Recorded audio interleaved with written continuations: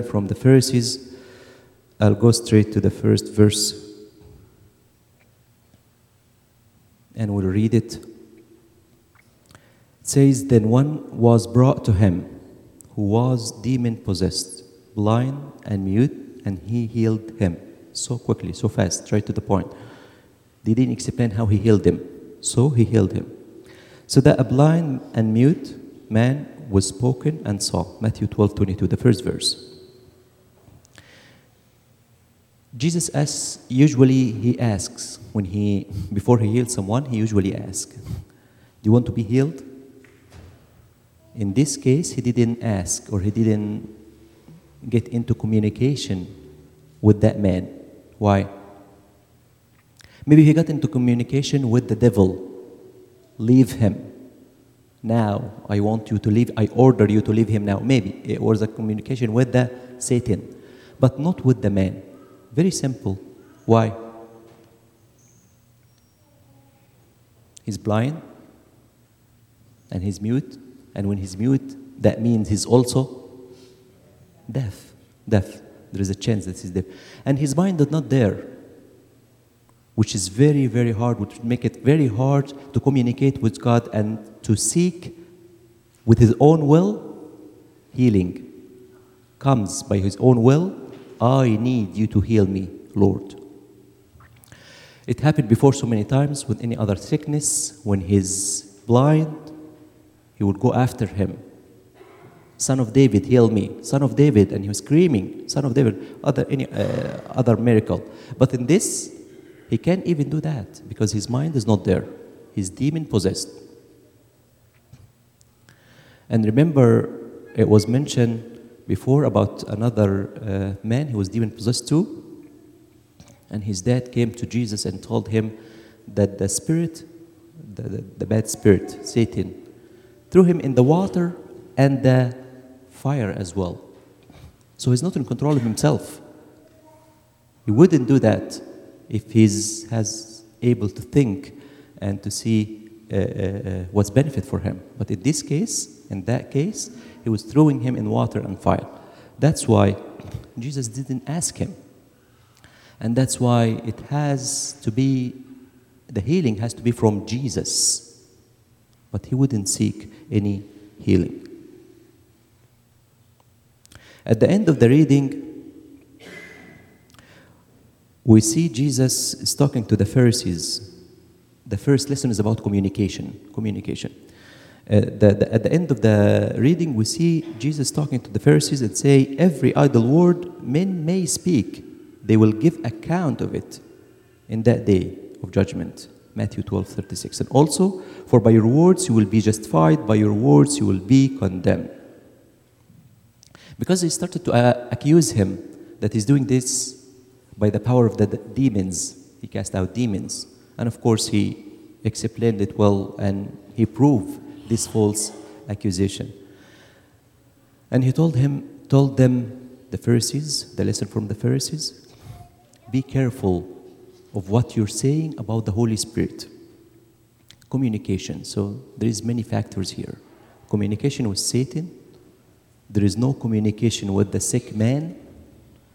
And when you communicate, when you're able to communicate, appreciate what you have. The Pharisees appreciate that you can talk. Appreciate that you're talking to me now. Jesus, appreciate that.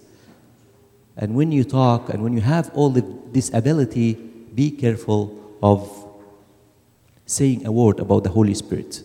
Holy Spirit and His work of forgiveness of sins, which is very important. That's why I said at the beginning that this chapters was read so many times before. But during the Great Lent, during the Epistle fast, it's different because we're focusing on the Holy Spirit and the work of the Holy Spirit in us. Communication. How important is the word for both, for the sick man and for the Pharisees? It's very important. He wanted to hear just one word. He can't hear, but he wanted to hear just one word. You're healed. Your sins are forgiven. That's very important. For the Pharisees, it's different. For the Pharisees, it's different.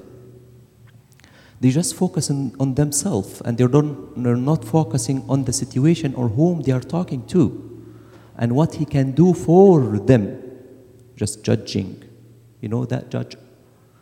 When person has the judge eye to say, okay, he doing this. I'm just watching him. Here's a mistake. I caught him saying this. He's been talking for an hour, but we're focusing on this point, this weakness. We all do that, and we all sometimes fall in the judging eyes.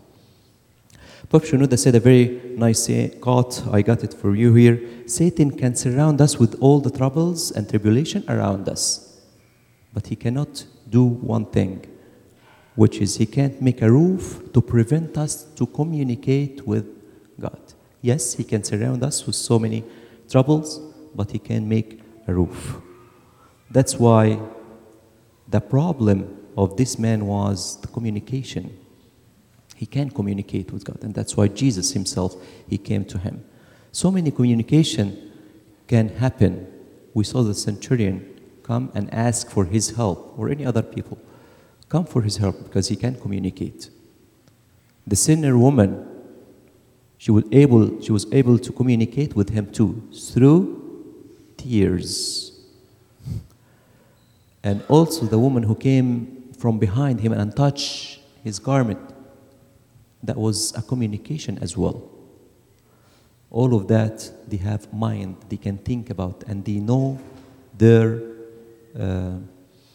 need, to feel the need that I need him. This is very important. Once you feel the need, you will start to communicate with him. If you don't feel the need, you won't communicate. Maybe lots of people can ask, we have a trouble of praying consistently in the morning before we sleep, or during the day, during the lunch hour, whatever. But the problem, it's not in the time. The problem is, do you feel the need? If you feel the need, you will get over this. Communication with God protects us from Satan, because if we didn't communicate, something worse may happen. See, when an unclean spirit goes out of a man, he goes through dry places, seeking rest and find none. Then he goes and take with him 7 other spirits more wicked than himself, and they enter and dwell there. Matthew 12:43-45. It's in the same chapter, but it's not in today's reading, and showing how is really hard when you don't communicate with God. Another lesson we learn from the people, from the multitude. Just imagine that these people are going by this person, this poor person, every day and watching him. What a poor guy. He's demon-possessed. He can't see. He's mute. He's deaf. He can't hear. Every day, going back and forth, passing by him. And they're saying that. And they're wondering, what did he do? This is what happened to the blind man, by the way, when he asked, who's sinned here? Is he sinned, or his parents is the sinner, or the sinners? They were wondering, why? Why is that? Why God allowed that to happen to him? It happens to all of us. We're sometimes asking this question, why God allowed that to me? What did I do wrong? I'm okay, I'm doing this, I'm watching this, I'm attending the Holy Liturgy, I'm going for my Father of Confession, watching my spiritual life. What did I do wrong? And actually, if they heard a voice saying that this is for his benefit, no one will believe, right? No one will believe. But one day, because of that, Jesus was able to meet with him. Actually, he was able to meet with Jesus and get healed from Jesus, because he didn't know what is the purpose of that, why God allowed that for him to happen. Things happen in our life and we don't know. Why is it happening in our life? In the book of Judges in the Old Testament, we hear a conversation between Gideon and the angel. And Gideon told the angel, "Oh my Lord, if the Lord is with us," because the angel was telling him, "The Lord is with you. If the Lord is with us, why then has all this happened to us?" Judges 6:13. Why? So I'm sure that people who were passing by him, they were wondering still, why? Why? What happened to this person? It's like when a man walking in a maze. Do you know the maze? When man walking in a maze, you don't find the way out unless you're watching from above. He can go and find the way is blocked. Maybe he has to go back again to his start point and maybe try to go around the maze or try a different exit and see if he can get his way out or not. We don't know. We don't understand. He found a block. He has to start over again. The book of Ecclesiastes, we read 6:12, chapter 6, verse 12. "For who knows what is good for man in life?" Who knows what's good? You have a trouble, same situation happening around, don't worry. There is a reason for that, and there is a good reason for that. Trust in that. Trust in Him. Trust in God. Even if you don't see it now, what I am doing, you don't understand. The Gospel according to St. John, chapter 13, verse 7. What I am doing, you don't understand now, but you will know after. You will know after this. You would know after what is the purpose of this. So if we have the same situation with the same person, the demon-possessed person, and we wouldn't know why this happening to me, there is a reason for that. Just trust God who knows better. The Israelites, when they went out of the land of Egypt, they faced the same situation as well. They went and Pharaoh is after them. And khalas, they have the Red Sea in front of them and Pharaoh is behind them, and they don't know what is the reason for that. God gave him so many chances, and still he's running after us. But that was for the best of them. Do you know when they went into a war with other people, after that, they always were thinking of them that these people don't go close to them. Don't try to play games with them. They have God who's protecting them. And this is what they said. God, their God, with a mighty hand, delivered them out of Egypt. They were well known with that. Israelites do not try to play games with them. They know God, and their God is very, very strong. Not even to think of what you're doing, which is good and which is bad, but also if you think that what you're doing is good. Sometimes we don't know what is the reason for that. He's sick, and why he's like that. That's my understanding, because I'm human, right? But what if I know that this is good for you? How would you know that this is good for you? You don't know. Don't trust yourself. Give you example. Ahab. Do you know Ahab in the Old Testament?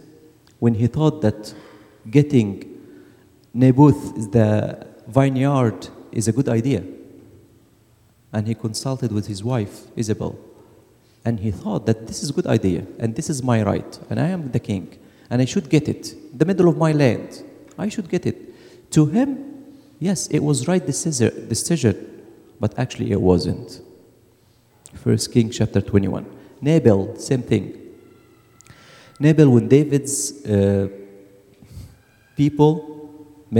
they went to him and telling him, okay, you know the story. Help us, give us some food. And Nabal was thinking at that point that, why should I give them food? For what? They were just guarding the sheep. For what? They don't deserve it. To him, he was thinking that he's doing the right thing. We read this story in the 1 Samuel chapter 25, verse 3. And he said that in verse 11, shall I take my bread and my water and my meat and give it to men I don't know where they are from? He was thinking that he's saving. That's good. I'm trying to save. That's good. But actually he was wrong. So do not depend on your understanding, because you don't know, and because God knows better. God knows better. In this situation, God knows better. Problems happen in our life always. No one can say that I have, my life is free of trouble. No one can say that. But to face this, we need to learn two lessons. One from the Pharisees, try to communicate, appreciate what you have, appreciate what you are compared to this poor person who doesn't understand, who can't talk, can't hear or anything. Appreciate what you have and communicate with me. Appreciate that I am here, Jesus. Appreciate that I am here. And the other one, do not depend on your understanding. Everything happening in our life for the good and for the benefit of us.